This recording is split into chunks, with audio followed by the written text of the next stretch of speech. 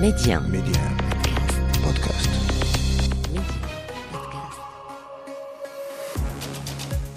Bonjour, c'est Ali Salahdine, bienvenue dans le podcast Le meilleur de le vestiaire, et voilà ce qu'il faut retenir aujourd'hui. Une belle victoire pour Pep Guardiola qui retrouve enfin la finale de la Ligue des Champions 10 ans plus tard. La dernière fois c'était avec le FC Barcelone. On lui reprochait aussi, même s'il avait tout remporté avec le FC Barcelone, qui ne pouvait remporter cette Ligue des Champions qu'avec Barcelone et Lionel Messi. Il est passé au Bayern Munich, il a atteint les demi-finales. Avant cette nouvelle consécration, il arrive en finale. Il n'a pas réussi à décrocher cette coupe aux grandes oreilles avec le Bayern Munich, David. Mais est-ce qu'on sentait quand même que quelque chose se produisait du côté du Bayern lors du passage de Guardiola? Complètement. Et d'ailleurs, souvent les artistes ou les gens qui laissent une signature dans l'histoire, là on parle de sport, mais ça pourrait être dans les arts ou quoi d'autre, et on s'en rend compte à la fin ou plus tard, parfois longtemps après.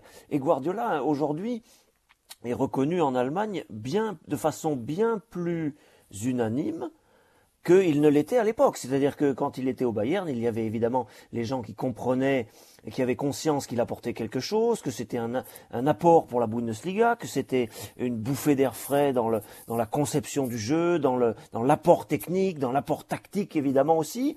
Mais il y avait aussi les contradicteurs très puissants, très traditionnels avec Guardiola, c'est beau mais ça ne gagne pas, pour résumer. Et Oliver Kahn n'était pas le dernier d'entre eux. Aujourd'hui, il va devenir à la fin de l'année le patron au Bayern, et je suis sûr que lui aussi a un peu changé d'avis. Et aujourd'hui, quand vous regardez les articles de presse ou ce qui est rapporté du match d'hier et plus largement de Manchester City ou du football à l'étranger en général, bien sûr que Guardiola est en bonne place. On a bien conscience qu'il apporte quelque chose au football, qu'il a apporté au Bayern, et qu'on bénéficie encore aujourd'hui, plusieurs saisons après, de ce qu'il a pu insuffler et des idées qu'il a pu donner aussi aux autres entraîneurs et les exigences qu'il a pu apporter aussi aux joueurs, qui eux-mêmes en témoignent. Donc oui, on s'est peut-être rendu compte après coup, très largement, de ce qu'il avait apporté. Parce qu'encore une fois, quand il était en Allemagne, Aurélien le disait très justement, il y avait un apport qui était conscient pour tout le monde, mais certains se disaient on n'est pas, c'est l'Allemagne, c'est pas l'Espagne, on peut pas faire la même façon, on peut pas jouer de la même façon, on peut pas aborder la philosophie de jeu peut pas être la même.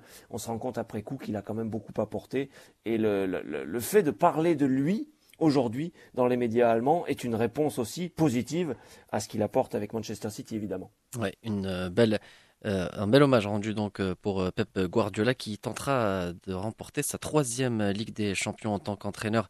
Ça sera lors de la finale, et il attend son adversaire. Avant de parler de la deuxième affiche, un dernier mot avec toi, Aurélien, concernant toujours Manchester City, qui est bien parti pour empocher un triplé. C'est d'ailleurs la spécialité de Pep Guardiola.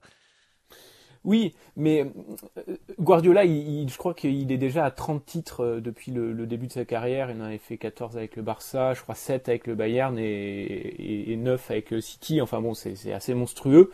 Mais moi, ce que je trouve intéressant quand même avec Guardiola, c'est que premièrement, il faut qu'il ait un sacré mental pour avoir résisté à la pression toutes ces années. Parce que quand vous commencez aussi fort qu'avec Barcelone, derrière c'est dur, c'est quand même compliqué. Même si vous continuez à gagner des titres avec le Bayern Munich, le fait de pas regagner une Ligue des Champions, etc., ça doit quand même peser quand même sur le moral, sur le mental. Et il a dû quand même, je pense, se remettre en question, Pep Guardiola, notamment après le passage à Munich.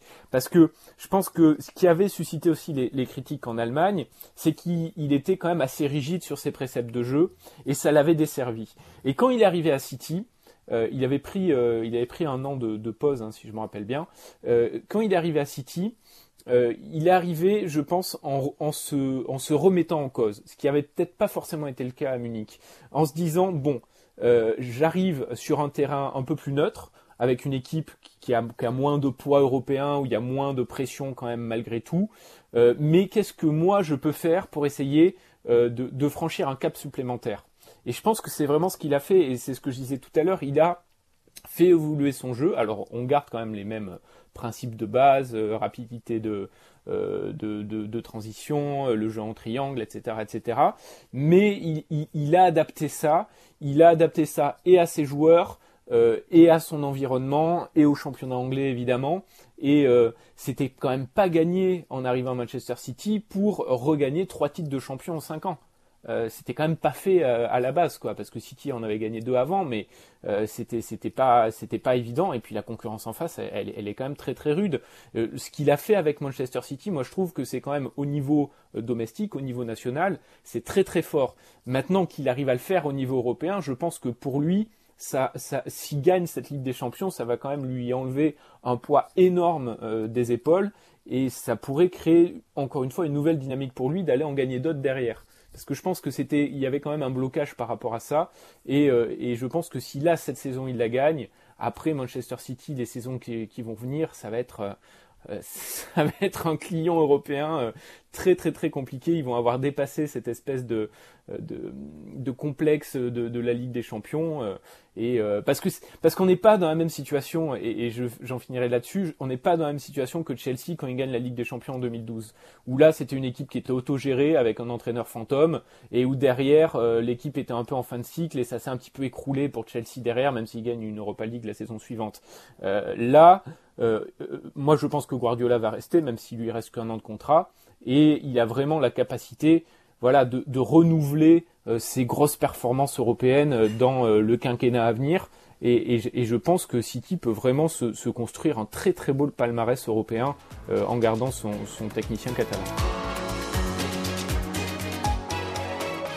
Rendez-vous demain pour un nouvel épisode du Best-of de Le Vestiaire. Pour ne rien rater du football chez nous et dans le monde, abonnez-vous à ce podcast pour être les premiers à recevoir les derniers épisodes.